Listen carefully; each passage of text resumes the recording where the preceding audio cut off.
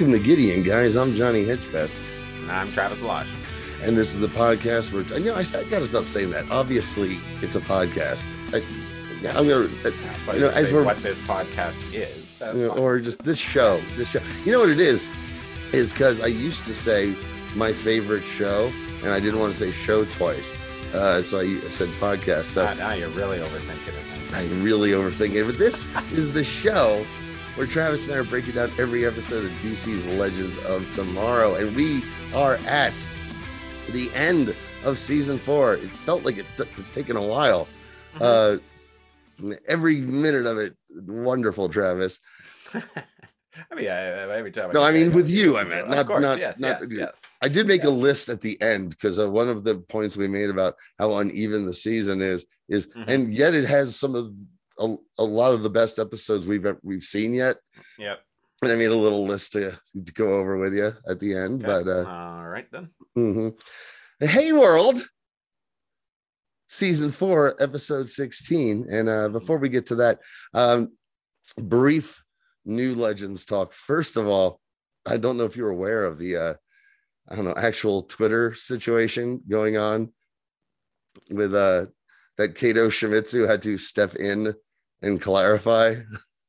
What was this about? Season 8? Season 8, yeah. Everyone, like the fandom, is speculating because they haven't said there's going to be a season 8 yet. There hasn't said I'm like, there's going to be a fucking season 8. The show's doing great. Based on the ratings, it's just pulled in. Yeah, not great for all TV. Great for the CW though. Yeah, right up there. They did their best numbers in like a long time the other night, and like number 2 behind some other teenage soap opera stuff. And someone released a shot of, I guess, an email or a memo that was sent out to like the crew saying like, get ready to prepare for it. And then like confirmed season 8's happening. And Kato Shimizu had to go out and say, yeah, we send those to everyone so they're ready, because there probably is, but there has been no word. And there was a ruckus on Twitter about this. Right. It was hilarious. I think I did see a bit of it. Yeah. Yeah. It was wild. But you're saying this is a Gideon Guys guarantee. This is the old Triple G we're getting from Johnny Hedgepeth here, that a season 8 will be. Look, I have you on record, sir. No, because I will never, ever predict what network TV executives will do. I've been disappointed too many times. All right. So, all right. But I'll keep the Triple G. I had a Triple G stamp I built. It's like my wife's in library, library technician, so she has access to like those. Nice. I was ready to just like hammer that thing down. Well, I wouldn't hammer it down, but all right. Just know I always got it on the ready. I'm pretty sure at the ready. Given the numbers, and there's been like articles that have just come out recently going, why does it feel like season 7 is the best one yet? It's clear that this is a cast that is just enjoying themselves immensely, and it's wonderful to watch. One headline after another, plus the ratings. I'm going, I don't know, just chill out. I think we're okay, but you never know. You think we're okay, but you don't think it's enough for us to stamp the Triple G on it. You know what? I'm gonna do it. I'm stamping that Triple G. All right, let's stamp that motherfucker. Boom! Season 8's coming. You put that on Twitter. That's the guarantee. Oh yeah, new sound effect for that. That's gonna be that's a lot. As in our finale, we debuted a new character. At the end of this one, basically, we debuted a new gimmick. It's the Triple G stamp. I'm gonna find a great stamp. I got a sound effect, something like the current affair, like more of Law and Order. Yeah, dung dung. Yeah, you got it. Perfect. All right. Oh no! I know what it should be. I don't remember what production company it is on the end of TV, but the one where a hammer is hitting something into a forge and it just goes ding, and then it pulls back to the image of the production company. I think I know the one you're talking about. We'll find it. Yeah, great. So the Netflix synopsis for this one. The Legends make a family-friendly plan to thwart Neron's scheme to unleash hell on Earth. Constantine and Nora race to save Ray's soul. Mm-hmm. So, mm-hmm. Yeah. And I think that I'm going to just put it out there on Main Street right now. Not perfect, but I think they pulled it off. I think they managed to pull it off. It's not everyone's favorite. I have a lot of affection for this one. Where this episode or this season? This episode. I really like this one. It has its moments, but yeah, it's let's ride. Yeah. If we had been doing this live, yeah, while it was airing, there would have been no new sound effect. Okay, but all in all, I really enjoy this retrospect. So I totally understand. I'll say it at the end about our thoughts about season 4. But let's go. On the Wave Rider, there's a fairy flying around. Sarah, there's creatures everywhere, Travis. Mm-hmm. And Mona's looking for the ogre, who's drinking and having drinking contests with Mick. And Gary tries to intervene, and the ogre eats the bottle. And I had to look this guy up. I'm glad I did. John DeSantis. Tell me about him. John DeSantis, known as Big John, he's billed on IMDb as one of Canada's tallest actors. Oh, wow. Cool. Let's see if I recognize him without the few little less puss. Look it up. He's been in, dude, man. Yeah, and he has been in a ton of shit. A guy like that plays lots of monsters. Sure. And he was also in Master and Commander. Oh, really? Yeah. Awesome. I'm like, I've seen that movie. It's a great movie. I don't remember him. Yeah, it's got a huge following, that film. Or like devoted fan base. He was in Supergirl, Arrow as well. Yeah, he played Solomon Grundy. As far as DC goes. Perfect casting. Yeah. Wow. Yeah, what a amazing. Cool. He's the voice for Solomon Grundy. Not the voice for singing that he really wants to have, but at least he tries. Funny. That's right. I like Big John. I want to see him in more shit. I like this guy. Yeah. So there were certain songs my dad had on records that I would just listen to over and over again. Big John was my favorite. Big John, he died a tall, tall man in that coal mine, Travis. God damn. That's a great song. That's awesome. So the Cholok is with Nate. And he's got earbuds in him with James Taylor to keep him calm. And in their conversations, he mentions about leaving the egg with herself. And he was like, yeah, go get the fucking egg. Then we cut to Charlie in the cell with Tabitha, who gives a little season 5 teaser, I think. Says like, you're not just a shapeshifter. I know what you really are. And it's something I picked up on this viewing. I didn't realize that was a teaser for season 5. I thought it was something that we were going to see. You wouldn't if you. Well, no, you wouldn't. Be something we'd see at the end of this episode. Well, it's something you wouldn't realize until you've watched season 5 and you go, oh, that's okay. Cool. But she can control her with her staff and shit. And it cuts to the open, and Nora lands in a hell dumpster, because that's how everyone lands in hell. It always gets a giggle. I don't know if it was the 2 dumpster shot or the 1 dumpster shot that we talked about on a previous show, but right. And her wand starts taking her to find Constantine, and we cut to Tabitha and Nira having a sexy smooch, and Charlie gags like most of the audience, not me. This is shaming. This joke shamed me. Sure, I guess. I'm just glad it's over. So Tabitha showing that she has control of her, turns her into an old white politician, the worst monster of all. Yes. Yeah, they're really hammering that home today. Oh, there's a lot of season 4 Supergirl like sprinkled around in this one too, when they're getting some of their points. Yeah. Which again, I don't mind, and I'm like, okay, they've got a political statement to make. I get it. I kind of especially liked it at the time, but I could see again, upon it's only going to get rewatching, clunkier. It's only going to get it just gets clunkier. I mean, we're just like, I'll just, dude, the big line. I said it last time with the commercial. I'm like, yeah, this is supposed to be a race commercial, supposed to be a Trump commercial. Yes. And he confirms it here. Like, we're going to make Earth hell again. I'm like, all right. Yep. I don't know. I was just, come on. Anyways. I think we heard that during that was last season's crossover. They were making those jokes during the Nazi invasion. Right. So right. they skipped the crossover, as we know from this one. Yeah. And so Constantine's in hell getting tortured by Calabraxis. Nora arrives and poofs Calabraxis away. No time for his bullshit. And Constantine's like, look, we got to get Ray's soul from the soul vault. And the wand is not going to work. They need to break in. He knows who to ask. So then they cut to the playground where Nate and Zari are trying to find little Zari in the egg. And she starts talking about how the kids picked on her.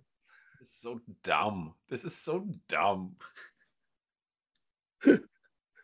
There's a little but there's something I liked about it. It's just Xano being Xano for me, is when she's like, oh, the kids used to say, but it was like, Zari, why are your clothes so sorry? And he's like, no, I would have said you smelled like a calamari, and then just stops and goes, but yeah, but bullying's bad. And it got a giggle out of me just because it's Xano at his Xanoist. Sure.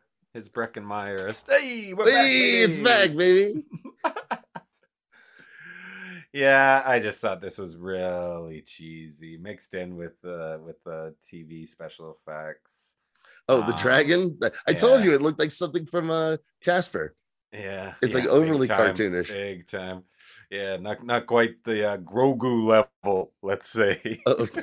Well, dude, I could see that guy's hand up that thing's ass. I just thought this was so cringe and what, and it's just like, okay, fine, we'll go along with it, but I'll get away, children. And then it's like all at once, everyone's listening to this old lady and does what she says. The children says it's a monster. I don't know. And she uses the eyes app and Ray's thugs come in and grab. There was a lot of this episode, a lot of just snap your fingers mob mentality kind of thing. That to solve problems, you snap your finger as soon as the mob is in on this, then everybody, results will follow. And that's such a weak ass plot point or way to move plot. So I just for that, this was the first moment where that happened. I do want to say I do recognize a lot of Vancouver, especially when we get to later. There's places really close to us, actually. Mm-hmm. Yep. So the kids here, they love Little Z and the baby dragon. She named it Mithra, which is and it dances and burps fire, and the kids think it's adorable. And someone's recording it. And Mithra, that I actually looked up what Mithra means, but I don't care. What I want to talk about is little Zari here, the actress. Her name is Gracelyn Awad Rinke. I hope I'm pronouncing that correctly. Mm-hmm. And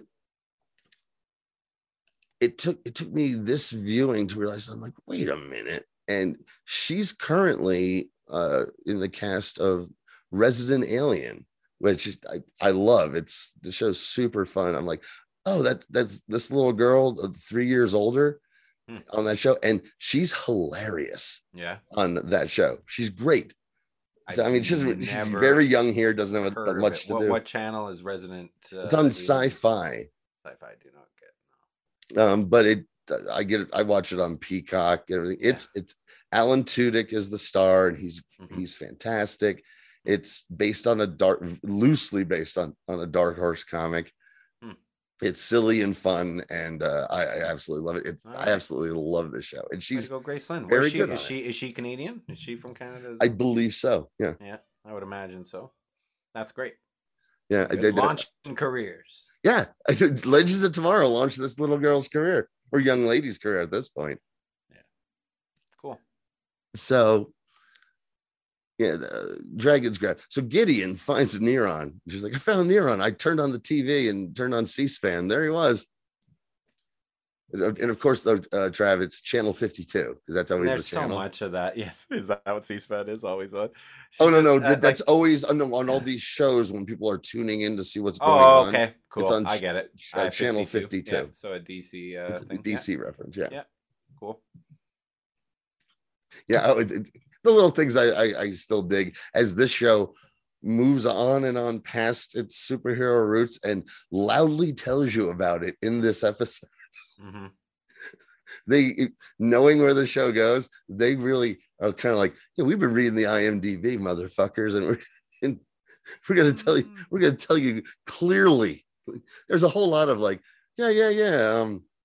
Hey Joey, so I thought this was supposed to be a superhero. Joe, we also agree. Some of this is the Pits. Joe the Pits. Oh wow, he's doing a crossover. Yep. Oh no, we don't want that. So Ray's testifying in front of Congress, and Charlie, as the politician, is trying to reveal the truth, and Fairy Godmother turns her into Taguma from the Taguma episode. Yeah, Nora got excited about it. I couldn't remember his name or the name of the monster, but she's like, "Yeah, I remember that from the." I'm like, "Yeah, of course." The Godzilla. Yep. One of the ones on my list of I'm like, yep, that was a great episode this season. Yep. So it's panic, and Sarah and Mick show up, and the cops start shooting Mick, and he gets to call cops pigs again. Trying to help you, pigs.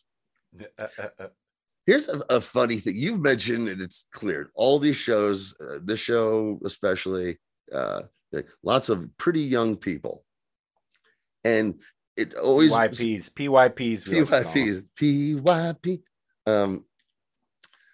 Didn't we watch a PYP match on our other hit show? Oh no, that was the PYTs. And I see so many shots of Dominic Purcell, and it makes me forget that, he's one of those pretty people too. It's just kind of hidden on this show a little bit amongst these far prettier people. Right. But there's like I see like tons of younger shots of him. Yeah, tons of younger shots of him. I was like, I get it. Yeah, all right. Okay. They've toughened him up with his look and everything here. But I was like, no, he got his start as a pretty boy too. Sure. It's all the pretties and the Garys. You fucking people. Oh, thank you. You're welcome. So Sarah and Tabitha have a fight. You get to see something you wanted to see in episode 2. You got to see Jane Carr get punched in the fucking face. I remember you said that's what you wanted. You got it here. Wow, that's crazy. I don't remember saying it, but I'm glad it happened. Someone made a note of it in the IMDb. They're like, this was 69-year-old Jane Carr's first ever on-screen fight scene in her entire career. Hilarious. So down at the Flesh Factory in hell. Back at the Flesh Factory. So by the way, they rescue Charlie. And they're like, damage is done. That's all it takes to turn the entire world into a giant worldwide panic. That's all we need. And Constantine walks up to Astra pretending to be near him, but she sees right through the spell.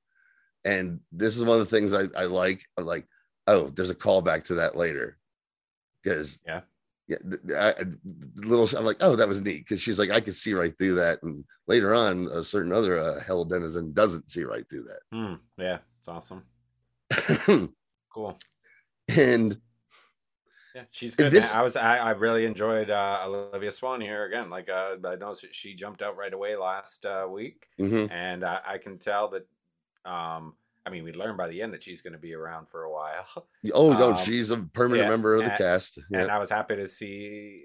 I mean, like I'd kind of figured it out as well. You kind of told me, but I was happy to see her so involved in this episode as well. She's awesome. I like her. Oh, she's got so much charisma. When I made a comment about you're watching someone learn how to act, and you are, because all she's doing here is Astra at this point is being a bad girl, and she's great. But as the role moves on, you're literally watching someone who this is their first role, learning how to figure it out on screen, and she does it. Yeah, she totally does it. But it's very interesting given that I'm like, this is her first gig. Right. Yeah, it's crazy. Cool. But here and now this is them dropping a ton of important plot point in so fast that it's been one of those things that never made any sense to me, excuse me, on this episode. And I picked it up this time. I'm like, oh, okay. And it was a lot of that season 4 quick writing, to make all this work. Because the last episode, the triumvirate, I was like, yeah, Neron, he's a thorn in our side. This episode, apparently the triumvirate have been deposed. Neron has taken over with his soul plan, and Astra's on the skids because she worked for the triumvirate. And I was like, and that ties into why Neron doesn't care about the app anymore, because it was all about taking over hell so he could raise hell, become king of hell to raise hell on earth. And they get all that in like a sentence that flies right by. I'm like, that was a major plot point that they just there was. I'm like, what? It always clanged with me. This time I picked up the breadcrumbs of it, and I'm going, oof, that's rough. It was a rough twist to that. I'm like, such a jump, what? Right? Like it was a huge jump. Yeah, and everything, and it's all. I keep thinking back to Mr. Hank Haywood babyface turn. This is all. They're all still trying to tie up loose ends somehow and get to where they need to get to. It's wild, dude. It's like you've said it before. I mentioned it before. People, what do I think are the worst finales? And everyone says season 1 and season 4, but I've said, I'm like, I think we found that season 1 was actually pretty good. Yeah. Looking back on it, a highlight of the season for sure. Yeah. So, but again, I love the power of love and music, Travis. So I love this fucking episode. This made me cry, dude. I won't say I wasn't moved, but that I think it's because I love ensembles that get like a chance to have moments like that at the end of what's like a long work schedule and things like that, and stuff that people care about being on. But that has to do with me sticking with this show for 4 seasons now. So I'm gonna be moved. But the average Joe watched these two, maybe imagine just watching these two. Like maybe they saw the episode before this, like, I want to see how this wraps up. You know what I mean? And then maybe if we're into Legends, right? Yeah, but I would say this as well, though, with any of these shows, no matter the quality or what's going on, if you just said, I think I'll just try the last 2, you're not going to understand anything that's fucking going on. No. I think they had set it up enough. They had set it up well enough for there in the penultimate ep here for there to be, okay, let's see how this thing wraps up. This could be a good finale here. This could be a show that I like. And if these were the 2 that you watched, like, I think that could grab you and you could see a lot of what is the best of this show. But I think there's more missteps than to keep. I'm surprised that they were able to. I mean, look, I'm glad it gets better. I don't think this was. Man, this feels like a lateral season, I'd say. How's that? Well, right? Yeah, it's lateral into what it becomes. And that's why this episode, I think, has so many in-jokes to the hardcore fan audience. Yeah. About, like, I mean, the little kid going, like, I thought they said this was a superhero show. And then be like, these kids don't understand art. And there's a lot of it in this. Like Ava calling it out. They go, hey, isn't it dishonest to promise people a superhero show and do something else? And then there's a standard. We don't want standards and practices up our ass. There's a lot of that in this one. That feels like they're going, you don't like it, fuck you, because you're really gonna hate where we go next. Because they mass because this weirdness and comedy thing they're doing here, they figure it out. Yeah. And it's by becoming more and more absurd, and shedding the superhero stuff, which is what happens. I'm happy to hear it. Yeah, I'm glad that this is like I can see this is like a. This is what that's. You're identifying it. This is like kind of like a touchstone of sorts, right? Where they're shedding, totally. Where they're shedding skin. I'm just completely saying, watching it here as we go, that skin shedding is not that enjoyable. That's why my lateral move. I mean, like, I don't think they're worse than they were in season 3, but they're not better than they were in season 3. I'd say they're better. Take any steps forward. Oh, I'd say they're better. Just in the quality of the overall, in the quality of episodes in the overall season, I'd say they're better. No, I don't know, man. I don't know. I think that was a huge misstep. Babyface Hank Haywood, if you're saying that's how it went, because I mean, it's a rumor. Yeah. Or if that's what it is, I don't know. I think it. We'll get to. I've got a quote from. Oh, I'm going full Clemmer on this one, buddy. All right, let's go. Yeah, let's go.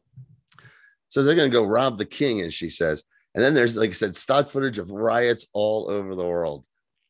People are losing their shit, and all of this is related to why the Anti-Metahuman Act that caused Zari's fate happened, going all the way back to season 3, I believe. Yeah. And where she lost her brother Bayrod, who was a beefy man in that one. And they didn't decide to go with beefy Bayrod. They recast Bayrod here. Sure. Yeah. He's like hunky. Also very young in his career as well. Bayrod. Yeah. Actor. Cool. He's fun. He will be apparently. Oh, we'll get to this later. But he will be of much consternation to you as well. And there's a huge payoff. Well, I'll just give you this. Bayrod's a stoner, you see, and there's a lot of goofy stoner humor around Bayrod for a long time. Some of it works, some of it doesn't hit. Sounds like stoner humor. Exactly. But then this season they get to a payoff about that, and the resolution is fantastic. I'm like, that's so great. That makes so much sense. But yeah, when we get to those Bayrod episodes, both you and I will be like, ugh, when you are someone who practices in cannabis and you're looking at pot jokes, you come with a different view of them, and if you're gonna roll your eyes at that shit, you know what I mean? I get it. So yeah, the app's not working, and man's a true monster, and they figure out that what they really wanted was the power of fear, and something's happening in the skies over DC. And then we get our Neron sends his message to his denizens of hell that he's going to open up a portal and we're going to take over Earth. That was his plan all along. Unleash hell on Earth. Yep. Which is that's then the Trump line. And I'm like, okay, right, yeah. Like even me at this time, who always appreciated their, let's give it to the orange asshole. Even me, I was just like, oh yeah, I get it, kid, I get it. Hell on Earth is enough. It's enough. It's scary. All those hell hookers and hell homeless they got down there. Jesus. I tell you what, I'm not giving them a handout. I mean, unless they have an amusing sign. So Gary and Mona are bringing food to the creatures here, and the Cholot comes out of a porta-john that they put in there, which oh my god, made me fucking laugh. Just can you imagine? Oh my! You can read it on that actress's face when she walks. Yeah. For the most part, creature stuff didn't hit with me today. Today did not hit with me. I don't know. Aside from Big John, I just seeing that one. What is that? The puka? Is that the puka? The little the young lady, the puka. Looks like she's about to. Yeah, man. It just the It's just you're trying to pack too many flavors into one. What was her act? I mean, because I don't know that she did. They didn't really. No, I know, and I was. think at the time, when she appeared in the episode, I'm sure I liked her a little bit more. But or in her original episode, it's just that they've got this mixed in with the Minotaur and the Mummy and the Baba Yaga and Paul Rubens again. It's just I know that they're trying to do the kind of overdoing it and like filling up the kind of screen with as many different things as they can to show this kind of wackiness, but later on in the show we're at a fucking amusement park, man. You can't the big where I don't know, it's just this was again, I think a big thing with season 4 is just trying to do too much and well, I mean, they're training them, they're trying to train them to be attractions at an amusement park. Yeah, I know. I don't think that's that complicated. Yeah, I know. It's not complicated. It's just dumb. It's just dumb. I love it. Okay. I absolutely love it. I love that aspect of this one. I fucking love it. I love their ridiculous dumb plan. I absolutely love. What I don't love though is Gary here. He says, "Does anyone want a Sammy whammy with a sandwich?" You know how I feel about That's right. And what he had in his hand was not a Sammy whammy. That was a pizza pop, ladies and gentlemen. Well, Puppet Stein thinks just like I do, and throws a knife into the pizza pocket. Great if it right into right in his head. His hand.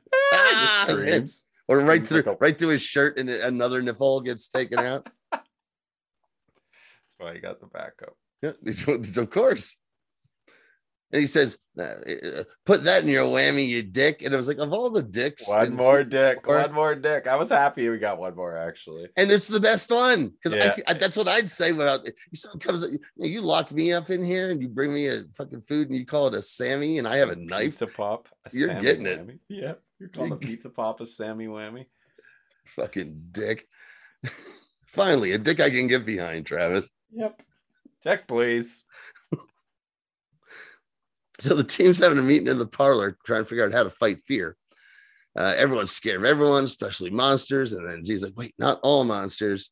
And Gideon knows what she's thinking and brings up the burping dragon video, which is getting lots of likes. And Z gives for a long time, her last Z speech, her last, moral Z speech that is part of this character. And what did she say? What did she say again? Oh, she's talking about look at that, and people, the power of love, and talks about, how her dystopian future and all that. Yeah. And she's always she's the SJW in the show, Travis, based on the IMDb shit, Yeah, maybe that's why it's like, and look, come on, man, I'm as progressive as it gets, but when something isn't is heavy-handed or is kind of like, what are you? Well, she gets like, remember in Salem, it doesn't matter what it is. In Salem, she's the one who goes, "You're the real monster." Yeah, she always gets that. Yeah, and I always hated that. I hated it then as well too, right? Yeah. Well, you're not getting it anymore, so not to spoil anything. Wowza, yeah. Again, she's not leaving the show, but we'll get to that. Yeah. So Sarah figured, so after the speech that inspires Nate to go, hey, that sounds like my dad's pitch for Hayworld. I got it. Let's fucking build Hayworld and show that these magical creatures are good, just like Charlie showed us. I'm all in. I am all in on all the Hayworld shit. I love it. I know they had to get here. I knew they had to get here, but this was. Did you have to get here with the Field of Dreams fucking bit? Because I hate it. And God bless Jess McCollum, because they do the whole thing where Sarah's like, hey man, if we build it, she snaps her fingers like they will come. And I just wanted Mick to go, we've all seen the movie Clone, and he will come, stupid fucking clone. Hated it. I hated that whole scene, man. That was so dumb. It was so dumb that it all of a sudden like tickety boo. That's where this is where we gotta go. It's so this is worse than the leap to get to the previous one. Come on. That did not bother me at all. Nate going like, wait a minute, we could it worked for me because I wanted to get to fucking Hayworld, so I'm along for the ride because I was all in on Hayworld from the beginning. I loved the reveal, everything. I'm a Hayworld fan, Travis. Yeah, you say so. It's dude, it's better than Disneyland. No, you know, hey, dude, I know what Hayworld is, man. I told you, it's Hayworld is like 5 blocks down the street from us, 7 blocks. There's or 7 or 8 blocks. There's a place called Playland. Well, it's part of the PNE. Okay, Playland. Thing I don't think you've ever told me about this. It's nothing. It's nothing. I mean, yeah, it's fun. I mean, it's got its in October they do Fright Nights. They do different things. It's part of, like, I don't die for it. I mean, some people think it's a little cooler than most, and so yeah, we saw a lot of Playland here, and it looks all right. I mean, I'm a big Disneyland guy. I love theme parks. I love like really good theme parks. And it looked okay. Looked all right. Especially they're doing that where they were performing their fucking little show. That was that's where you go see the Super Dogs, man. Oh, okay. Yeah. I don't know, what are the Super Dogs? Just like a bunch of I guess that is a Canadian thing. Just a bunch of dogs doing. I thought it was like a state fair kind of thing. I thought they toured all over the place. I'm sure there's documentaries on just a bunch of dogs who can do fun and cool things. Yeah. But that's like kind of. Do they have red capes? No. Or no? DC's lawyers. I'm sure they've worn them every once in a while. I'm sure one of the Super Dogs has worn a cape. Yes, and I'm sure Wayne. Until Mr. Burns' lawyer walks in on behalf of DC. Yes, puts a stop to that show. Crypto. So, Nate goes, yeah, it'll just take Tommy Dreamer 3 years to build it. Oh no! So at the Soul Exchange. The teller says no flesh bags because Ash was bringing in Constantine there. She's not even impressed when she hears who he is. And Astra bullshits her that she's working for Neron and he wants Constantine in there because he's going to come and torture him. Yeah. Great casting here as this the Demon Bank teller. Let me tell. Well, good. I'm glad you had the same eye I do, Travis. Brayton. Yeah. Because I feel like I've met her before. Well, let me read you a little that I pulled. About her because before we get they go to all the coins and shit and she gets knocked out, but tell her Morgan Brayton is a writer and performer who lives in Vancouver with her wife and an excessive number of cats.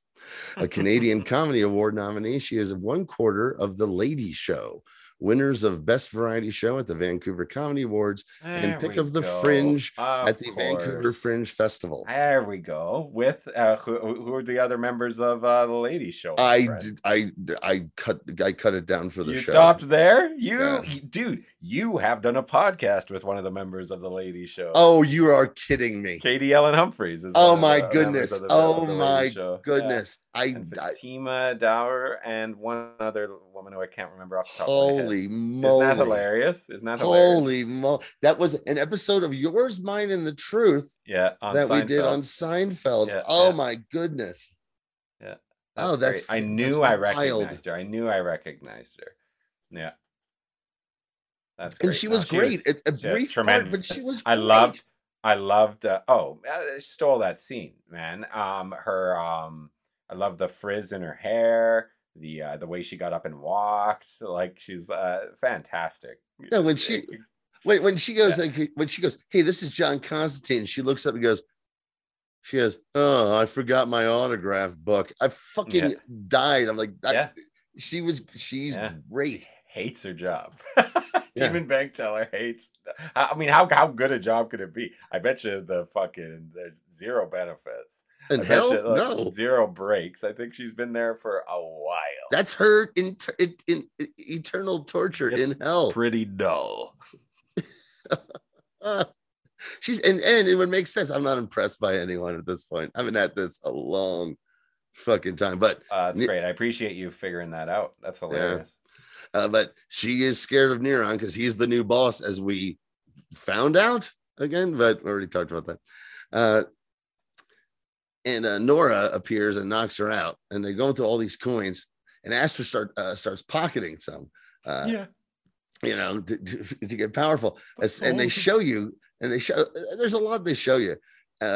Many of these, by the way, next season, many Capones. That's all we were many Capones. My wife and I are just all we were thinking are just Capone. It is the Caponiest season of all time, my friend. Oh my god! Just one after another. Yep, I believe. But sadly, not Caligula, who they show here. They can't what a Caligula. Shame! What a shame! I was certain we were going to get a Caligula. Maybe if they had done another puppet episode, they could have done Caligula. But good God, yeah, I get it. Good Lord. Like that, we knew it was coming. And they said, I was reading some notes, and I guess this might have been a bit of an admission about how season 4 went. They're like, yeah, we decided to do that to kind of get back to, just time traveling and historical shit with the historical characters like we used to do. And maybe the magical creatures just didn't quite work out. As far as your time traveling problem to solve, right? And real life people who have been reincarnated in various points in history it cleaves closer to what the show's supposed to be, and I agree completely. Let's go Bill and Ted on this. Oh, it is. Oh, it's very Bill and Ted. It's super Bill and Ted, which is great. You can see that influence in it. There's a huge Bill and Ted influence in the seasons to come. All right, that sounds awesome.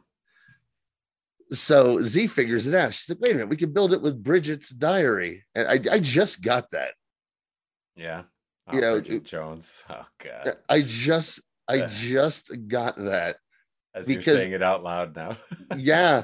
Well, no, because they said it is Bridget's. I don't know if they ever actually called it her diary. Yeah, but they say Bridget's diary here, and I was like, did they always call it that, or is that a joke? Again, the way that they're all kind of coming to on these things, I don't know. Well, they're pulling from every.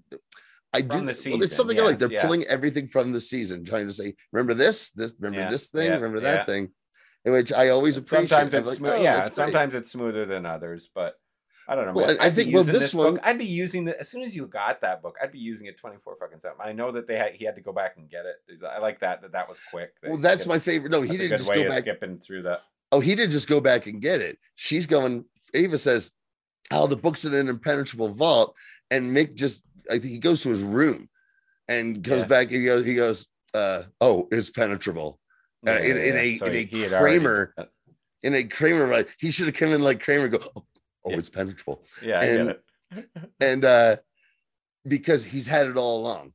He stole it right back. He's had it all along and he basically says, he goes, I haven't gotten tired of fucking Garima. Sorry, stole it back. Yeah, their story hasn't finished.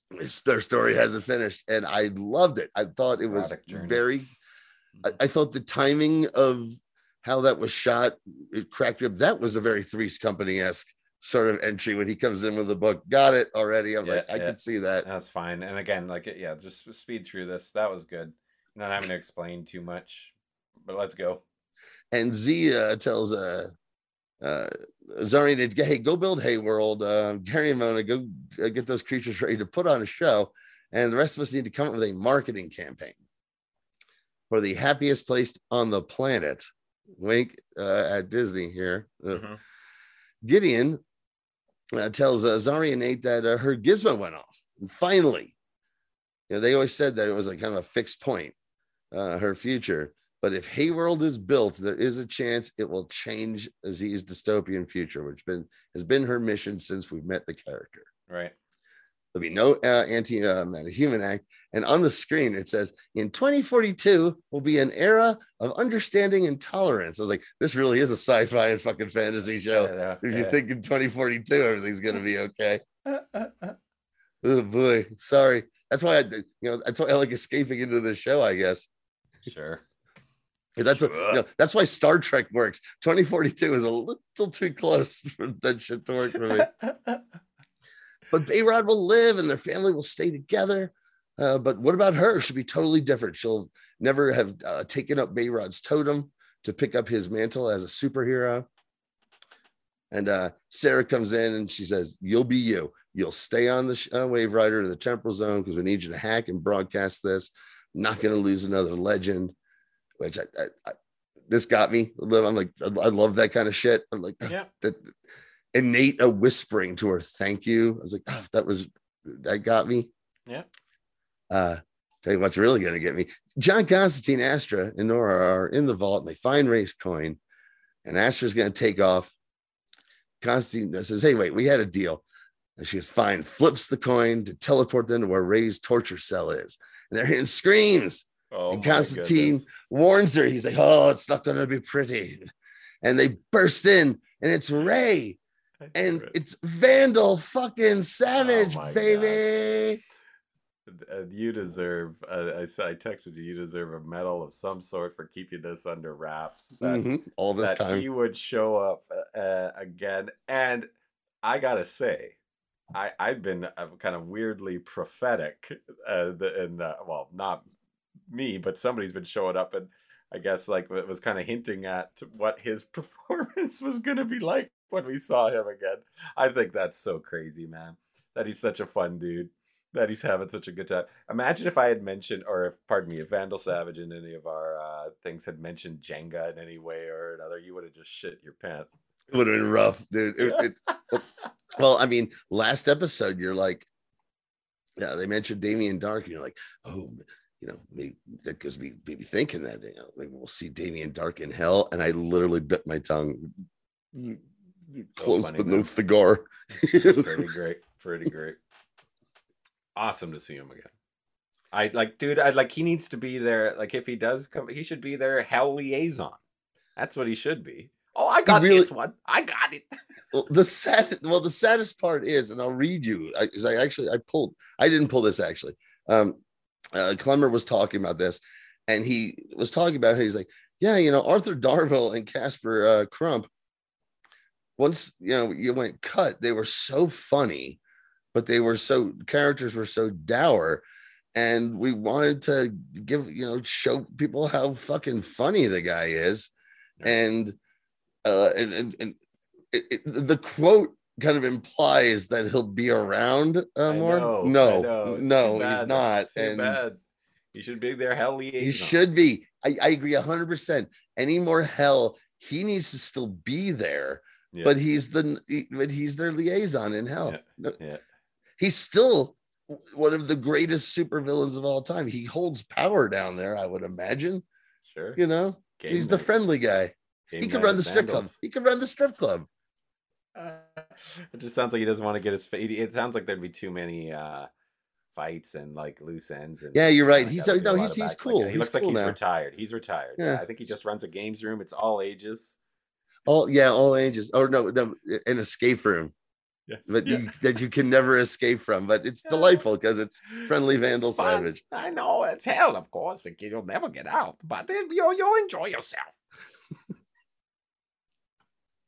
And Ray says, he's like, hey, you got to meet my old friend. He's like, well, my new friend, we used to be mortal enemies. And when Savage turns around, he goes, oh, hi, guys. Well, you're in time for the next round. And to break, when I first saw this episode, I popped out of my goddamn chair going, fuck yeah. Because I always felt that Vandal Savage was maligned maliciously. I knew then. I'm like, blaming that guy is not the reason this season sucks. And he gets all the fucking blame, and I never believed that. And this was a bit of like, he's great. We sensed it when we watched that season. There were sometimes like when he's in the jail cell talking to Rip and just fucking with him, where it's like, this guy is great, man. He's awesome. Funny. He's really good here. What was the last line he said after they left? Oh no, we'll get to that because this was to break. Yeah, perfect. And that's what we're gonna do. Be right back. State purpose of visit. Well, our tractor's gonna kick the bucket this year. Searching internet for new bucket. I don't need a bucket. Provide bucket color preference. Red, yellow, lavender, taupe, magenta. Oh, wait. They are out of magenta. Robots don't know you. We do. I can do a quote on a new one. At Farm Bureau Financial Services, getting the insurance coverage you need starts with a conversation. It's your future. Let's protect it. White. Welcome back to Gideon Guys. And before we wrap up season 4 of DC's Legends of Tomorrow, what else we got going on, Travis? Well, we've got a lot of great shows here on the Blom podcast. Now, can you guys should subscribe and give us a 5-star review if you haven't already. Subscribe. It's easier to find the show if you just subscribe to the Plum Podcast Network. Yeah, PWM. Other than that, last week we returned on Twitch for Johnny and myself and our buddy Kelly and our buddy James. We're known as the Frightful Four, but we got together for the show that is on bi-weekly called Mystery Titans Theater. We go live on Twitch, twitch.tv/Jarvis Wash Machine every other Saturday. Our next show will be February the 12th, where we're going to go live with our old friend Sean Whitaker, the same three. It's another one of his birthday celebrations, so there'll be a good mix of everything. I think we're looking February 85 in some different parts of the world, so that'll be a good time. We're always watching old wrestling. We just talk over top of it. It's always a good time, even if you don't like wrestling. The last one was hilarious, the world-class episode that we did. I've gone back and watched it. It's one of our funniest episodes in a while. But we go live on Twitch, twitch.tv/Jarvis Wash Machine, every other Saturday, 7 p.m. Pacific Standard Time.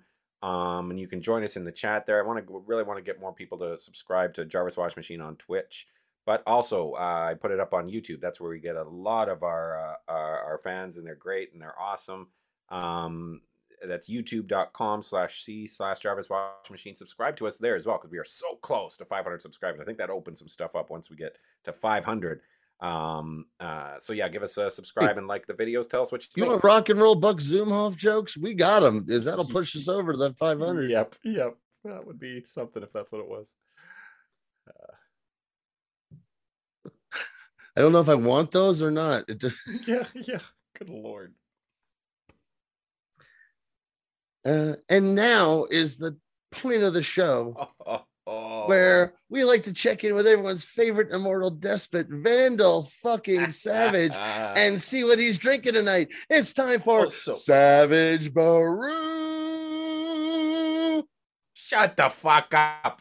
Oh, anyways, you look, I'm a fuck. You want to talk shop? You want to talk about inside stories from the set? Yeah. Because I was on this episode, you know. Did you notice that, dumb fuck? You might be the best part of this episode. Well, thank you. What, you think I don't need to hear this? You think I need to hear you tell me this? No. Well, I don't.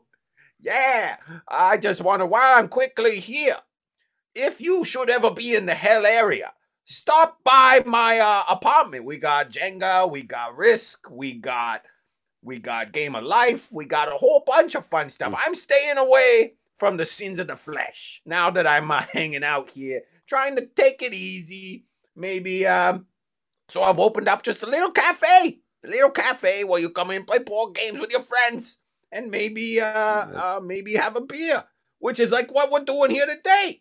Because my friends, 33 Acres, I can't believe I'll give a shout out to them here. 33 Acres here, based out of Vancouver, British Columbia. Have your friend Jarvis's brother recently announced that they've expanded to Calgary, Alberta, Canada.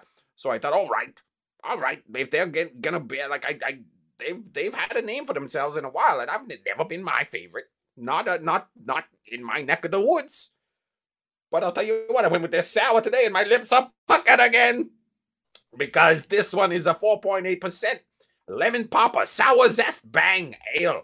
I'll tell you, they wanted to share a lemon zesty poppy taste with us, the sparkling energy of bright sun. That's what they got here on the side. It's very nice. I'm enjoying it. I'm glad I did that. Good job on their success. As they're expanding, apparently. That's 33 Acres. Give it a check. Congratulations on the success to season 4, especially finishing off with a bang, because good God, I look great. Johan, I must say to you, where to begin? It's been a journey, has it not? Has it not? Boy, oh boy, we're at the top of the mountain here. And oh, that's right. This particular brew. Far too sophisticated for your infantile taste buds, you fucking child. Goodbye.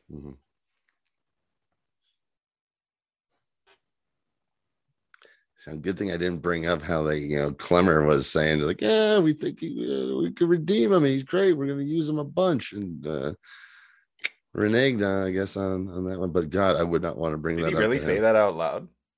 Clemmer said that. Well, look, the quote didn't sound like it'd be great to bring him back for a oneer. It sounded like we're going to give him I don't know. The way it read to me sounded like, we got plans, and it never happened.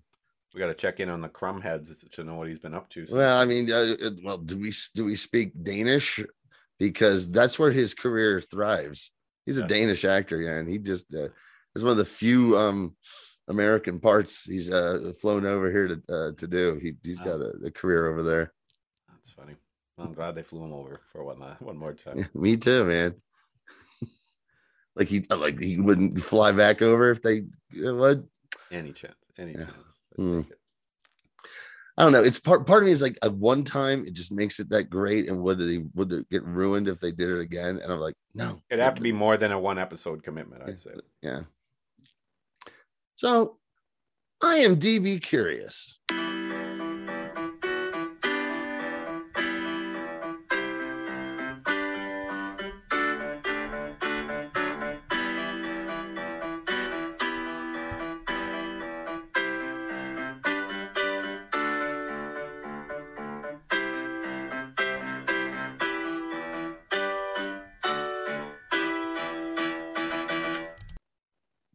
So trivia, and I actually went for some stuff that actually interested me. You've been on many production, Travis, and this just tickled my fancy. At the Hayworld Amusement Park, where there are seemingly thousands of carnival lovers, in actual fact, Clemmer stated that it was 150 extras who they just were moving around the shot. Yeah. Oh yeah. I've been a part of that on set type shenanigans too. Yeah. How does that? I mean, you're like constantly moving, rearrange, or like you've got a set. Okay, now I have everybody over here, kind of thing. And now that's where the camera setup's going to be. I see. And then we'll have everybody over here for this camera setup. We'll get all those scenes, kind of thing, and then it makes it look like it's full. Yeah, it makes sense. That looks like it could have been the Agrodome. I don't think it's the PNE Coliseum where the Canucks used to play. I think it's the Agrodome, where they do a lot of like I said, there's probably Super Dogs or some sort of show like that, but a lot of like livestock and shit like that they'd bring it through. The actual circus. Do you guys still have the actual circus? No, but they would do like the exhibition is like it's got like a farming element to it. Oh, please! I live in Colorado, my friend. Yeah. I live right down the street. I live right down the street from where they do the county fair. Yeah, I mean it's quite possible that place reeked of cow shit. That whole shoot. Oh, I wouldn't doubt it. Yeah, they all made the same face Mona did when they walked into on the set that day. Okay, so this says originally Nate was to die for real, according to Phil Clemmer. A version where it would have listen to this gobbledygook. See if you can figure this out. Okay. A version where it would have been heartbreaking and it would have been a true heroic sacrifice. And there are a lot of shows that would have done that. I guess we lack some essential ruthlessness on Legends where we didn't have the heart to kill him permanently. We didn't want it to just be arbitrary that he came back to life, but so much of this episode has been about music and magic. We wanted there to be a positive message coming out of it. Obviously, the idea is not the most obtuse, the fear of magical creatures. Okay. But with everything we have going on with the real world, we just wanted there to be a message of optimism at the end. And man, and this is when all that bullshit just to say this. And man, it was hard to leave Nick Zano dead. Yeah. Yeah. Like when we had that beat up on the board, it just came back and haunted me. Of course, once we realized that the resurrection gave us the chance to bring Tom Wilson back on the show, we were like, oh yeah, we're definitely doing that now. Yeah, I guess. So and that's the way they're phrasing it. But yeah, I don't know. There was a lot of gobbledygook until like, have we reached contract negotiations with Mr. Zano? Have they done yet? Okay. Right. Because we literally did an episode this season where he says goodbye to everybody. So yeah, I could give a shit less about the goings on, but that screams to me. It was like, I think you're right, man. Yeah. Travis, it's time for Goofs. Oh yeah. And it's a great one. Well, give it to me. It's one that stood out to me the first time I watched this. Remember, let me just Supergirl, remember, doesn't live on Earth 1. Supergirl is on Earth 38. Okay, so to promote Hayworld, Gary, Nate, and Sarah dress up respectfully as Green Arrow, the Flash, and Supergirl. But while she may have crossed over from her Earth a handful of times, Kara, Supergirl, doesn't exist on Earth 1. Neither does Superman. So a large portion of the customers that the Legends are trying to attract likely wouldn't get who Sarah is pretending to be. Nice. And I thought the exact same thing. And I remember also thinking, I'm an asshole who fucking cares. Yeah. Because I get what they're doing, and I was getting what they were doing, and I was enjoying it. But that nerd bone in me was just like, no, yeah, you know, it just doesn't fly there, Normie. You know, how would they know who Supergirl is? She's from Earth 38. It bothered me every time I watch this. That just tinges in the back of my head. So many universes, so many. I mean, there's even a Disney universe, I'd imagine, where they. I mean, didn't they do that in some video game where Disney's crossed over with some video game? Oh, sure. Kingdom Hearts and Kingdom Hearts. Yeah. Final Fantasy. Cool. 2 out of 2 found that interesting. Not terribly. And viewer reviewers now. 19 reviews on IMDb, and there was a mixture of, what the fuck is this SJW shit mixed with this is the most wonderful, heartwarming stuff I've ever seen, stuff. So I plucked a few things here. 10 out of 10, Music and Monsters from Paul Tapner. In one scene of the episode, you see some bratty kids getting irked at something that claims to be a superhero show, trying to do something different. These kids must be IMDb reviewers who give everything low marks. Can't imagine what those assholes would look like. Anyways, I give this my lowest grade of the season. Oh, there was a lot more. I just kept the headline. Yeah. 7 out of 10. Oh, then maybe you went back in time and wrote this. The title is Jane Carr Knows How to Take a Punch. From Dallin. Hilarious. Warning, spoilers, it says. While not as epic as last year's Bebo Fest, this season ender shows that this series is still willing to risk jumping the king shark by embracing the absurd. What saves it for me is that the cheesy ending that is set up, the Legends putting on a circus to prove that their monster friends aren't villains, is driven completely off the rails and then replaced with another cheesy ending that somehow works within the tone of the series. The fact that this team of screw-ups often manages to fix their messes simply by blundering through them makes the show one of the most endearing, albeit campy, superhero shows. Not quite 60s Batman, but never afraid to be sentimental and hopeful at the risk of being silly. And that's a 7 out of 10 review. I just included that because I like that one. I did well, sure. But 4 out of 10, Travis. Okay. This one, I've been sitting on this one forever. Because it's a 4 out of 10. Okay.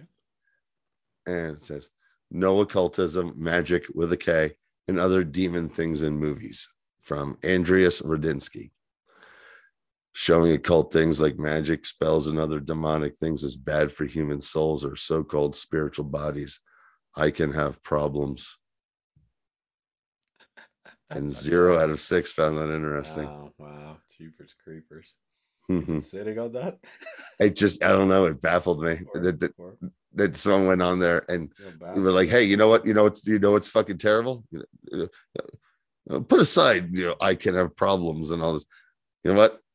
Black magic on TV, it's terrible. It gets a 4 out of 10. Hilarious.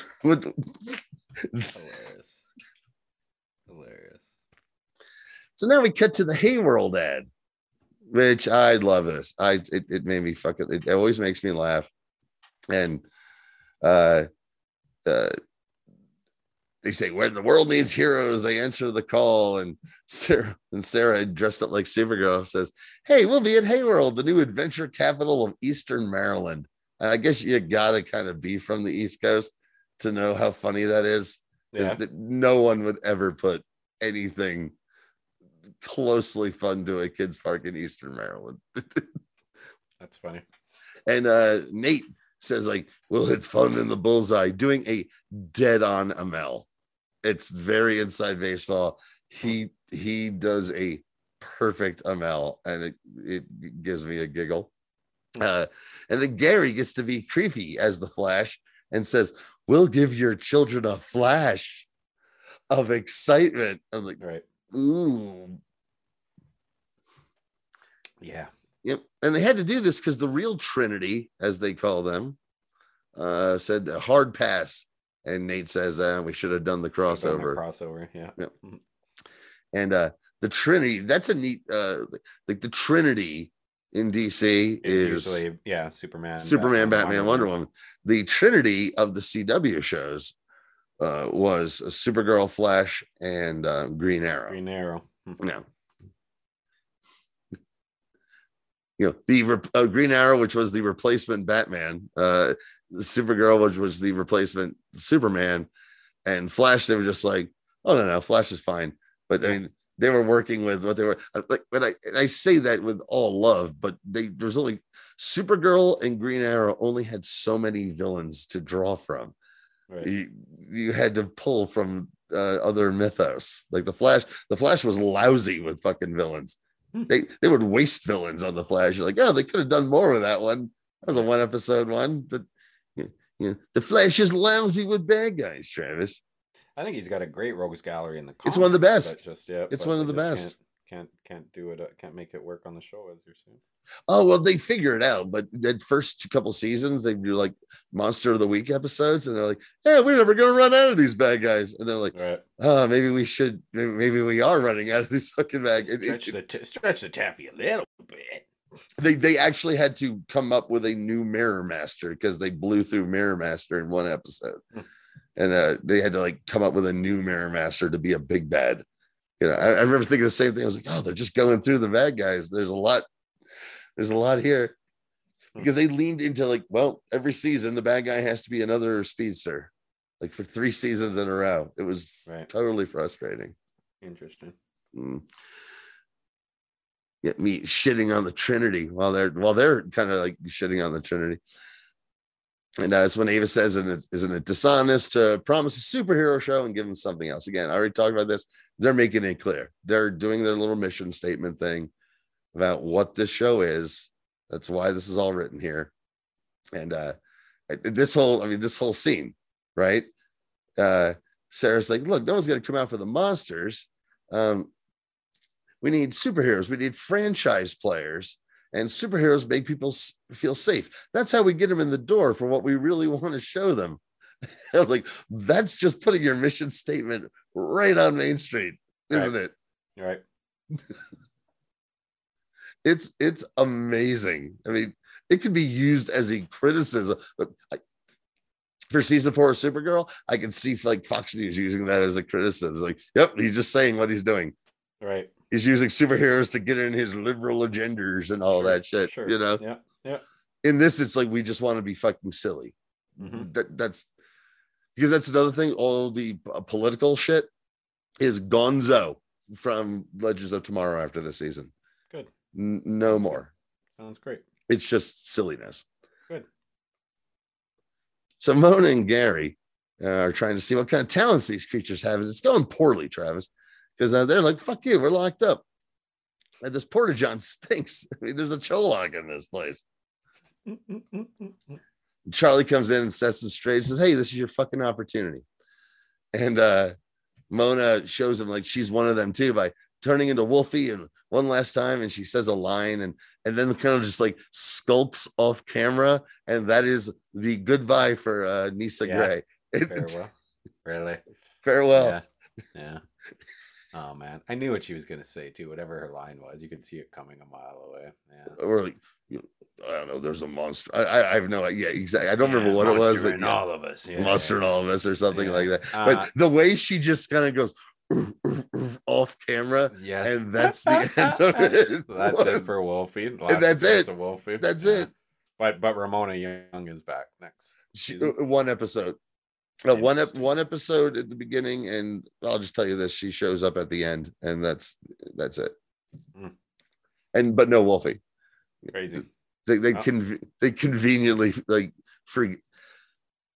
Well, in the first episode, it's how they write her off, and when they do bring her back for the brief thing at the end, I guess there's just no opportunity to turn into a wolf, or they're like, yeah, we're just never ever going to mention this again, and then they never mention her again. Man, wild. And Charlie says, yeah, sure, humans suck, but let's show them that you're not monsters. You know, you're just misunderstood. Even you, serial killer in a puppet. And right. I'm like, wait, this climbs me, because remember, he's not a persecuted monster. He's the spirit of an actual serial killer. And he gets a redemptive shot here too. Yeah, no kidding. Wild. But that ogre, man, when Big John here says, because all he said is like ogre win, and he goes, my name is Frederick. I just want to sing. I fucking hit the floor laughing every fucking time. And that's not the intended purpose. Sure. But sometimes I don't care. So every time he's like, oh, I just want to sing, and they run away from me. I was like, well, we hear you sing at the end of this. I know why they're running away from you. Yeah. Frederick, you're not good. That's all I'm saying. Yeah. You need a Simon Cowell in your life. I used to love the early episodes of American Idol, when they just provide this public surface of derailing these runaway trains of delusion. You know, that guy needs one. When like the auditioners come in and they just tear them an asshole. Yeah, that's the only part I like. That's the only I could give a shit about the rest of the fucking show. Me too. Until it became like basically I'm gonna get over by being bad on purpose. You know, maybe I'll get noticed like the one guy did. Remember the one guy was so bad that he had a novelty hit off of it. People started doing that on purpose. I don't know. No, I don't. Yeah. Anyway, so let's get to hell with Vandal Savage, baby. Yeah. And Vandal Savage, you know, he explains. He's like, yeah. So what a guy! I was sent here to torture him, and then we got to talking. Oh, it got really deep, man. And Ray's like, yeah, it did. And he's like, yeah, what were you fighting about all these years? And Ray says, like, well, yeah, your compulsion for world domination and inability to accept rejection. And he just says, like, yeah, it was about a girl. And yeah, I loved it. I love it. It's like referencing Hawk Girl without saying Hawk Girl. Right. Nora gets to be like, what girl? I was like, nothing. Just, you know, the one I spent 5 years with in the 50s. That's right. 5 whole years, man. 5 years.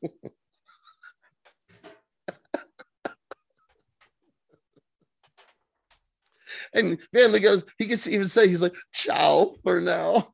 I'm like, no. It's like, say hello to the legends. I love those groovy guys. Jenga guys, time. Yeah. Oh, he is. I wasn't even kidding before. It's my favorite part of the episode by far is the Vandal Savage stuff. It's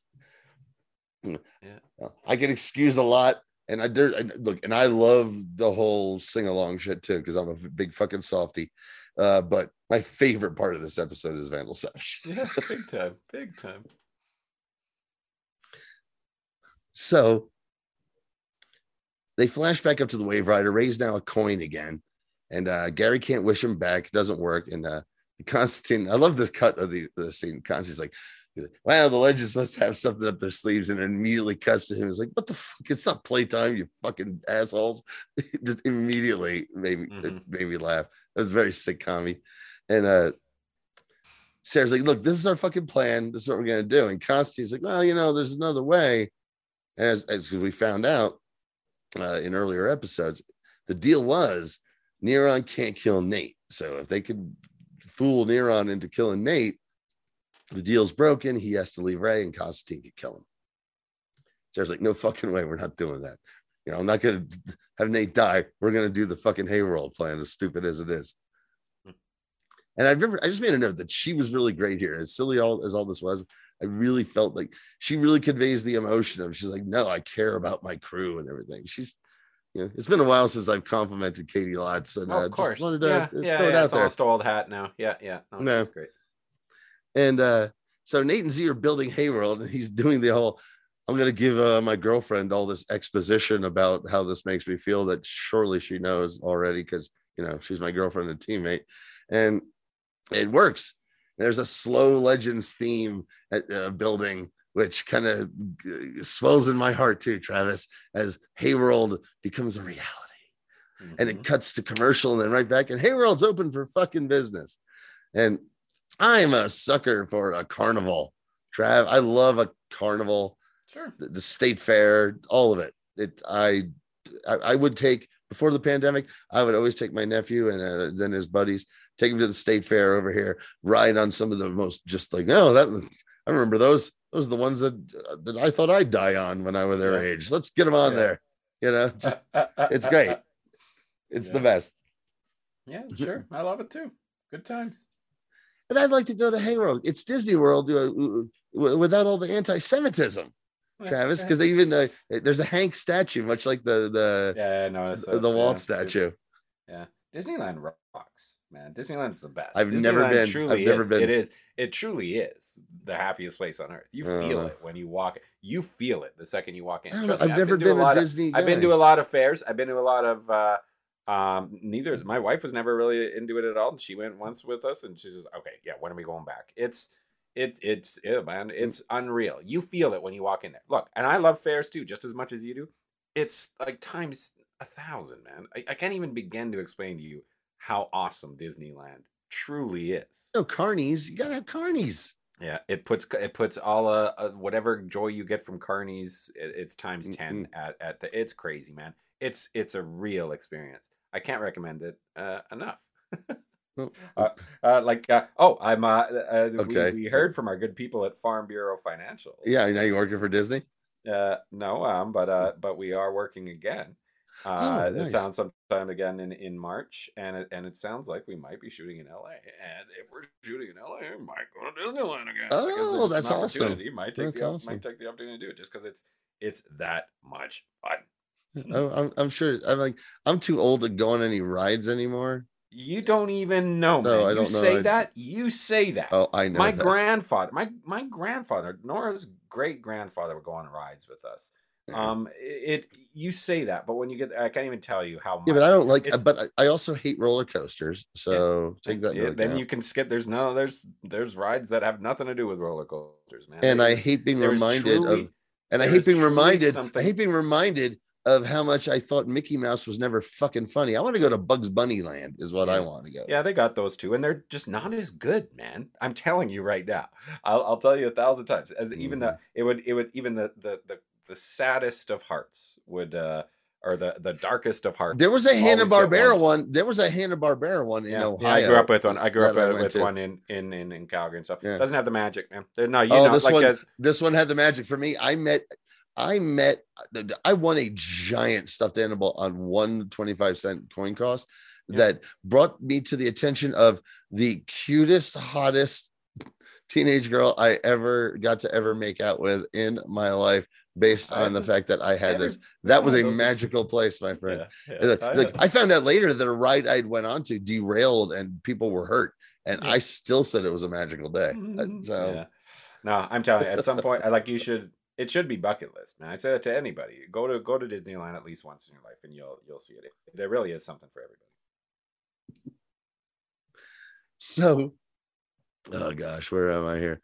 So, reporters there. It says I sprung up overnight, and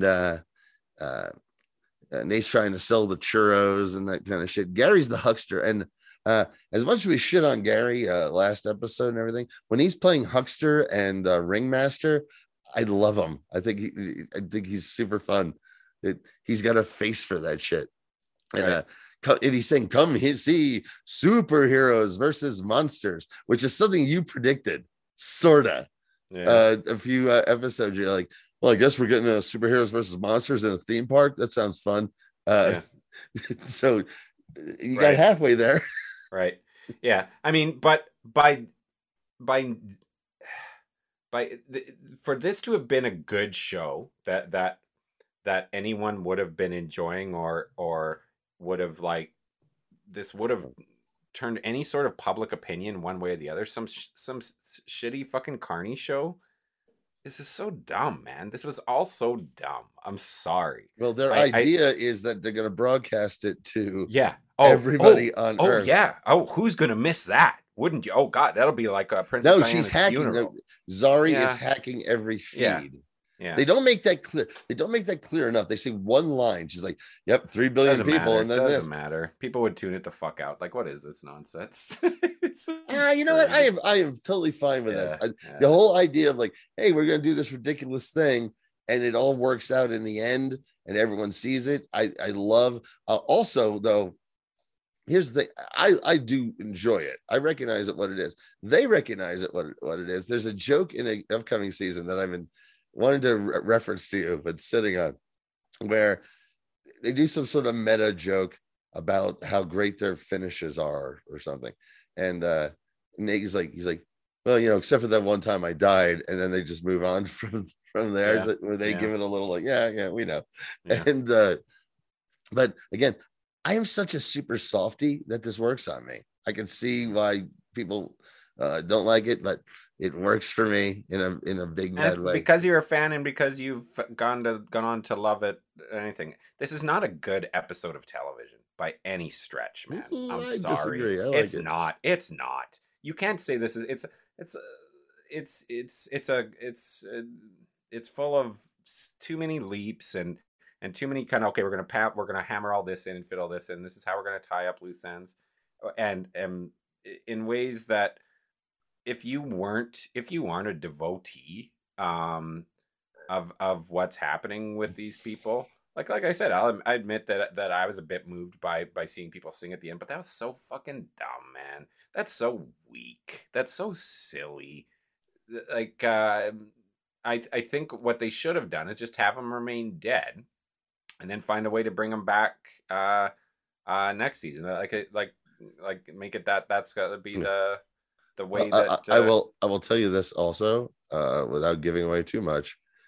The first episode of next season is their part of Crisis. The next episode, they do something to completely wipe it all away. Okay, good, because it wasn't that good, because it wasn't very good. In fact is like, well, I guess the legends are super famous now, right?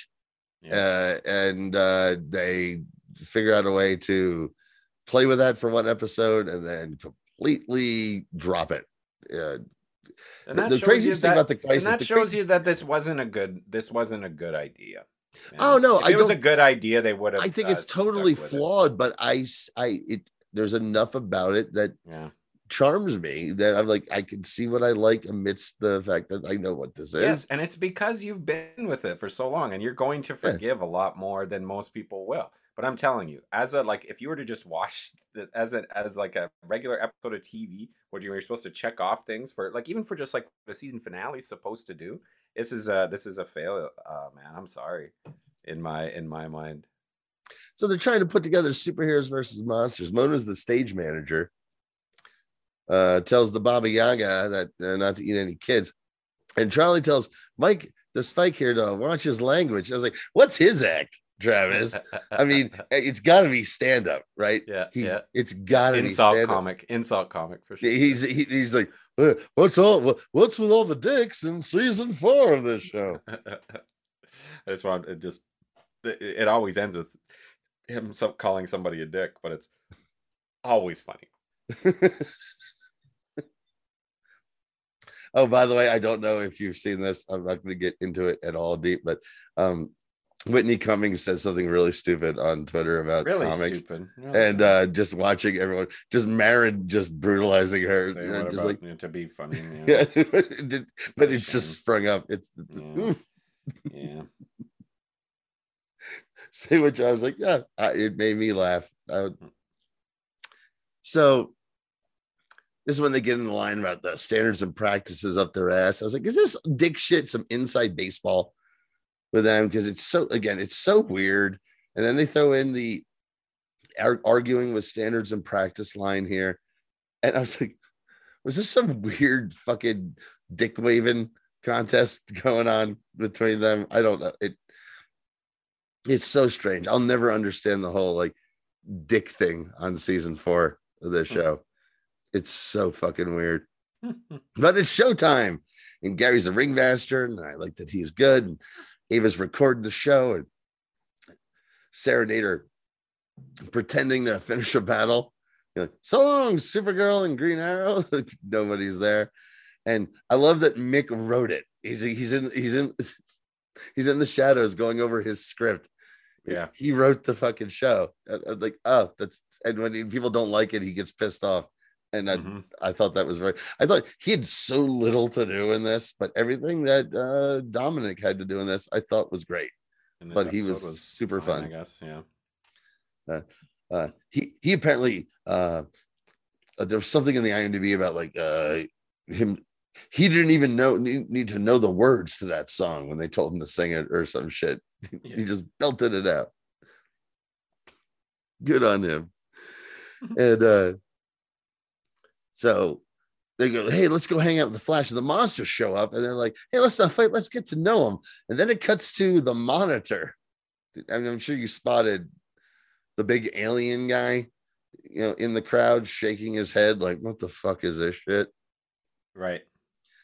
Okay, that's the Monitor. That's the guy who is observing, appearing in all the shows in some form or another, and interacting or observing all the heroes, because he's the one gathering the army to fight the Anti-Monitor and Crisis on Infinite Earths. It's something DC did in the comics. They had the Monitor making these weird appearances, and you didn't know who the fuck this Monitor was in like 2 years worth of books for it led up to Crisis on Infinite Earths. And at this point, like, he's making appearances because we're about to do Crisis, and he's here to look at the Legends of Tomorrow because they're part of these heroes he's going to need to fucking gather. And he's watching the end of season 4, and he's like shaking his head like, what the fuck is this shit? And it kills me. And I know you were saying, it's like, well, if you just stumbled upon this, I'm like, you just stumbled upon this, you don't know who the fuck the Monitor is. There's an assumption that there's an assumption that people are watching all of these shows, and it's a correct assumption mostly at this point when this aired. Definitely. The thing about Crisis is, like, we're going to bring everything together into one cohesive universe so we can ignore it completely for the rest of, because now they ignore it, the whole shared universe shit. They like, we can't be burdened with that as a storytelling device. Okay, probably for the best. Yeah, it's crazy. It's the exact opposite of what the Crisis was supposed to. Like, we're going to make a big cohesive universe. They're like, yep, and we're going to just completely ignore it, which is fantastic. And Gary does his best. Kevin Bacon, everyone remain calm, and then passes out. Mick's happy that there's a real dragon there because he had the Tabitha and the dragon show up. The shot of Tabitha coming in now, they gave her like the Andre Big Show underneath camera shot, which the last time when they were fighting, I meant to mention, like, they had a chance to grab that staff and did not take it when they knocked it out of her hand a while back. I think that's like they should have had enough presence of mind. I'll tell you so much. I rewound that to go, did they just steal her staff in Washington? Yeah. Because it just falls against the wall. Yeah. But then you see her pick it right back up. I did have to, I thought the same thing. I'm like, oh, they got Charlie and the staff. Yeah. But Gary, okay, he's passed out. Because he's passed out, Nora can't do anything because he has to make wishes.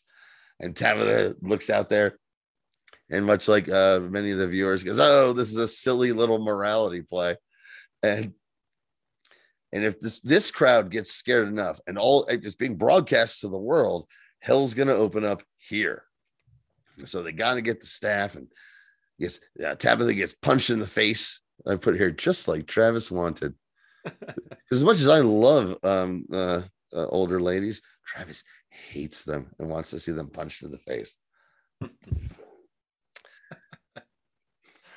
And the fear is entering the staff. Sarah gets knocked down, and she's yelling, burn them all. And then little Z steps in front of the dragon, tells it to stop, and she yells.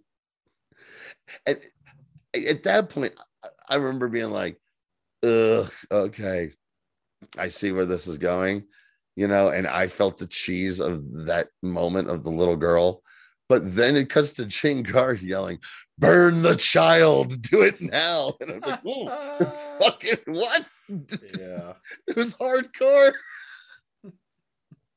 But the dragon, she tells it to dance. So the dragon dances and whacks Tabitha with its tail, drops her staff, and the dragon eats Tabitha. And it's, adios, Jane Carr. You're too lovely for this world. Guess that's up. That is that. Oh, by the way, everybody, CGI, yeah. Oh yeah, that goes without saying. Because especially the dragon swallowing a woman. There was no chewing, there was no nothing. It just like thump right through, and then it turns, because the spell's broken, it turns back into a baby dragon, which should have been overinflated. The belly of that dragon should have been overinflated with a sexy older woman inside. It made no sense. Yeah. Oh well. But adios, Jane Carr.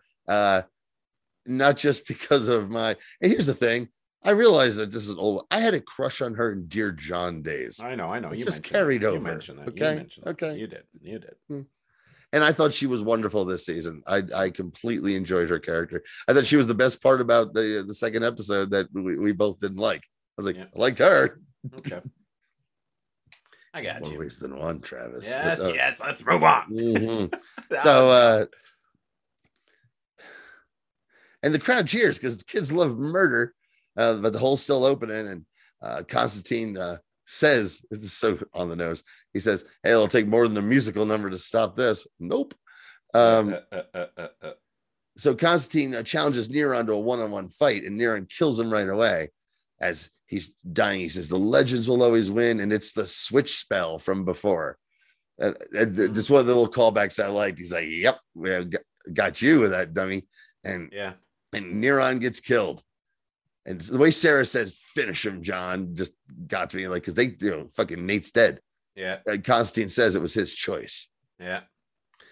And they do the spell on the coin, and Ray wakes up, and he's upset about Nate. And so Zari arrives. Gideon had warned her earlier, they said this will fuck up your timeline if you go out there, but she has to be there because, they need to sing, Travis, and they needed her voice, apparently, because she does have a lovely voice. And who else was going to inspire the world instead of her staying on the Wave Rider? And they're like, we need to change this character. Let's give her something else to do. Mick, showing emotion, grabs Constantine, calls him Weasel, bring him back, but it's beyond his magic. And then we cut to Nate in the rafters with Hank. And I don't give a shit. I love this. I fucking loved it. I didn't so much love the little referential thing where Hank says, "Not a bad show if you ask me." Like, yeah, I get what you're doing there. Just, you're overcompensating because season 4 has been again great, but it stumbled to an end. But when he says how he missed him and they kind of hint at a heaven, I just love their scene. I loved them together all season. I love that they got to do this. I love the whole ghost shit with them. And I love that he says, he's like, you know what the show is missing of yours? Music. And he sings Sweet Baby James and takes over Mick, which is a cult member because he had possessed Mick once before in this season. So he can still possess him and make him fucking sing that. And they take that as a message. And they start figuring it out that we need to sing because love is energy. Just like fear, Ray figures out, and we can bring him back. And Mick says, like, what you're probably thinking, oh, you got to be kidding me. It's just you're making shit up. Why not just make shit up as you go along? Oh, this makes sense to me. This completely makes sense to me. This is make shit up as you go along. Sorry, Matt. No, this makes sense. You can do this anytime somebody dies. Oh, that was just sing a fucking song, guy. No, you just got the No, they got the magical staff. Oh, the magical staff. Yeah. Well, just bring that thing with you all the time. Oh, Rory just got decapitated. Don't worry, we got the stick. It's what a do we magical. Want to sing today? Hold on. What do you want to sing today? Hold on. I'm going to stick up with this. It's a magical step, but you also have that Hank is controlling shit here. He's been given a favor by God or some shit. Okay, there you go. Why is he able to control things? I just because they wanted to bring him back and do this fucking scene with him. There's and no I even love there's no storyline reason. Nate goes in for a hug and he just whacks him back into his body as they're all singing. That's fine that they got him out of it. There's just no reason for it to take this leap. Like the Sherlock was playing guitar, Travis. Yeah, don't act like I'm the only. Trust me, as I said at the beginning of this season, or even before we started this season, I know that Legends fans refer to season 1 and season 4 as not good, not the best seasons, right? I've praised the good episodes in this season, but I've also shit on the shitty episodes, and I've said out loud that I think the shitty episodes are shittier than the ones in season 1 because you're supposed to have shitty episodes when you're in season 1. By now, you should have it figured out. So that's why, like, overall, you said that. Hold on. So you said that before. They should have it figured out. They clearly don't, because part of what they're trying to do about figuring this show particularly out. The rest of them set a tone. These superhero shows set a tone, and it's the same from day one. Arrow, day one, it's grim. Flash, day one, bit more lighthearted, but also grim. That's it. They know what they're doing. All of them. Supergirl, bit more lighthearted and uplifting. That's what this is. Legends, we've kept this on for 4 seasons. We still don't know what the fuck we're doing. Yeah, we know what really showed. And to me, it really showed today, man. It really, or in this episode, it really showed that they just didn't know what they're doing. Well, they know what they want. They know what they want. They know what this season 4 was. We know where we want to take this. We want to take this to be completely silly and ridiculous. And it was a season of them shedding everything completely, because especially like the first 4 episodes of this season were just bangers, one after another. Mm-hmm. A bunch of them, and then a little dip, and then a bunch of bangers, and then some big dips, and then into this. And I recognize what the finale was. There was just enough of this one that got to me emotionally, like you said, because I'm a fan. But like even Constantine going, sing, and here's what they missed: everyone's singing Sweet Baby James. Now, if they had just figured out a way, okay, look, they already did stock footage of people rioting all over the world.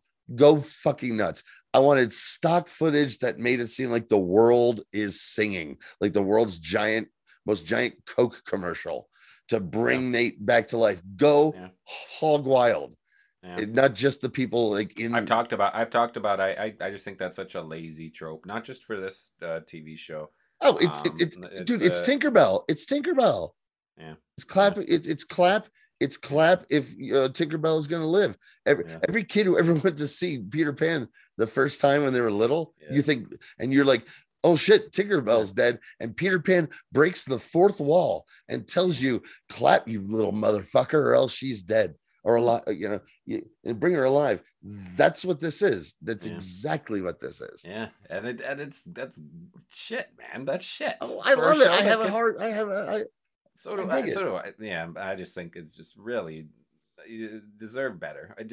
We deserve better at this point than for them to like, I just sing the way out of this. You're like, come on, man. If there had been any evidence, they even throw in the line where Nora looks at Ava and she's like, "Didn't we do this last year with the hands in a circle?" And she's like, "But now we're in the circle because she's like, because now we're part of this cast. I mean, at least I am. I've heard rumors about you and your husband. You might want to get your agent on so. Oh no, did I say that out loud?"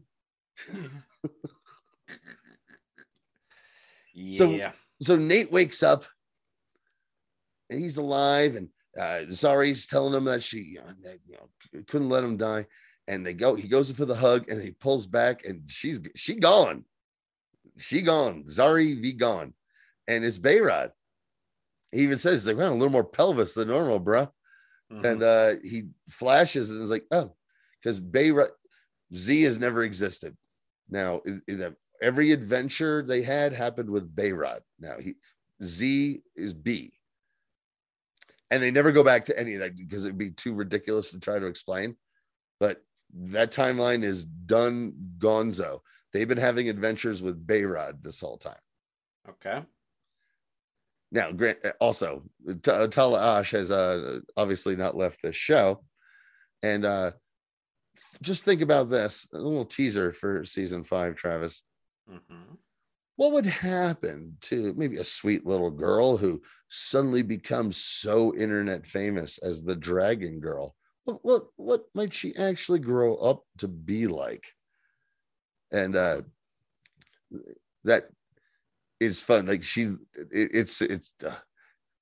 gets to play around in a completely different role as new Zari, basically. Right. So okay, cool, super fun.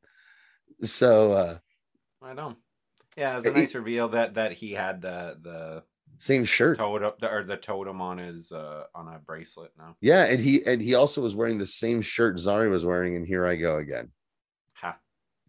Goodness gracious. Yep. Good eye, my friend. Yep. And Sarah does a little roll call that was lame. They're like, all right, time bros and time ladies and time monsters and Gary. Let's fire up the ship. And then we cut to Astra, and she's in hell cashing in some soul coins, some of history's worst people. She says, cashing in Capone's. But I will tell you this, in case you're wondering, Travis, of all those evil souls, no Capones. No Capone. No actual Al Capone. We don't get to see Al Capone come back. Not yet. Not in season 7. But as we mentioned at the beginning, there should. You've guaranteed the triple G. I'll hit that sound effect again. Good chunk. All right. So as we wrap up season 4, Travis, we already know I love this one despite its flaws. You don't. But as we're getting up to season 4, we also know we've talked about the amount of episodes that are on the list of the best we've seen are this season. And there was a mid-season train wreck. And I thought they righted the ship enough that I enjoyed it. You didn't. Yeah. But no. I want to just list these episodes of just this season that I think are some of the best ones we've seen so far in the show. Tell me if you agree. Virgin Gary, the Woodstock one. Woodstock one, yeah. I mean, as I mentioned, I wanted to see more hippie death, but I liked it. More hippie death, but I believe you like it. Dancing Queen, where we meet Charlie, and there's the Leprechaun Rice. Yeah. Punk rock one. Wet Hot American Bummer. Of course. One of the best of the fucking series. Top three. Yeah. I think we both really enjoyed Tagamo Attacks. Yeah. And that was the first. Those were the first 4 episodes of the season. That's what I'm saying. 1, 2, 3, 4. those. And then I'd say Lucha de Apuestas was a memorable Lucha de well. Apuestas, Legends of Tu Meow Meow. Yeah, with the exception of the title, was a good episode. Yeah. And I thought Nip Stuck was really good. Trying to remember which one that was. That was the one where they're stuck in the ice, and we have King Constantine. That felt like good Star Trek. Yeah. And even though I've had my ups and downs, I know you seem to enjoy The Getaway where they're in the van. Had its moments. I think they should have committed to an entire road trip episode the way they did with Meatballs. There was but I did not include Eggplant Witch in the wardrobe because the wardrobe part in the hell IKEA was some of the best stuff they've ever done, but the other stuff wasn't. And also, I did not include Seance and Sensibility, even though it's one of my favorite episodes. And it was like, yep, one scene. It's all I need. It's a one scene episode, yes. but oh my god, that one scene is some of the best stuff they ever did. But that's because you've got so much love in your heart for this show and everything that happens that you're going to be way more forgiving. I called that one at the time. I was like, I go, I know how awful everything else is here, but this is enough for me. Yeah. Because I love a musical sequence, Travis. I have songs in my heart. I do too. All right. Well, thanks for tuning in, everybody. One thing we didn't mention, Travis, in plugs is we've got a crossover coming up. Mm-hmm. Between Yours, Mine, and the Truth and Gideon Guys. That's right. Damn it, we should have mentioned that. So as we do when we get to the end of seasons here on Gideon Guys, we like to take a bit of a break before we come back. And during this break, we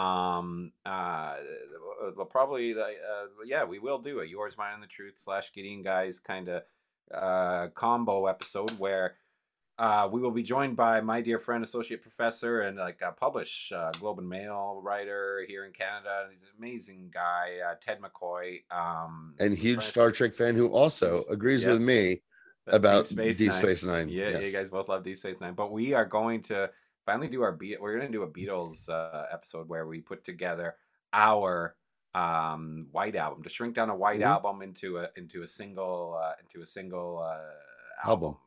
Yeah, so I'm pretty jazzed to see how that turns out because that's been lots of fun. So look for that, guys, here and here on the Palm Podcast Network. You'll see it soon. Yeah, and again, tune in, subscribe on all your podcatcher apps just to Palm, because you may not like wrestling or everything, but a lot of our shows are super funny and super fun, and you might find some interest in, and it's the easiest way to get to us. And we appreciate our numbers. That helps our numbers. Yeah, and we'll say it one more time. For Mystery Titans Theater on twitch.tv/Jarvis Wash Machine. Next show, February 12th, 7 p.m. The challenge is late. The gauntlet has been thrown for a Gideon Guys, wrong sound effect. A Gideon Guys fan to join us and say that they came to Mystery Titans Theater through Gideon Guys. It's got to happen at least once. All right. And right after that, we will be back in March with Crisis on Infinite Earths. Yeah, baby. It's the most ambitious thing they've ever tried. It is not a total success, but it is so ambitious, right? That I love it. And I already said, it does the exact opposite of what the Crisis was supposed to do. Right. It's just like, this is our way of saying goodbye to this interconnected universe and letting everyone just do their own shit. It works. Makes sense. Why not? All right. Thanks for listening, everybody. We'll be back for all those wonderful shows. We can't wait. I'm really looking for it. I've been pitching that Beatles idea for a long time, man. I can't wait to fucking do that. It's gonna be great. Can't wait. And thanks for everyone for listening. Also, thanks to Neil Stenson for our opening theme, Vancouver for our IMDb Curious Vancouver theme, girl. and what'd I say? Vancouver. Well, it's like the city of Vancouver. I thought I said I missed the girl. Yeah.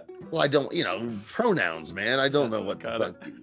Vancouver girl for our IMDb Curious theme, and Alex Heflin for our outro theme. Alex, by the way, plays all the instruments. Incredible. In that, man. It's amazing. And check out Alex and Neil on YouTube and their music, and follow Vancouver Girl on Twitter and Instagram. Follow us on Twitter at Guys Gideon, and we will talk to you next time. Bye, everybody.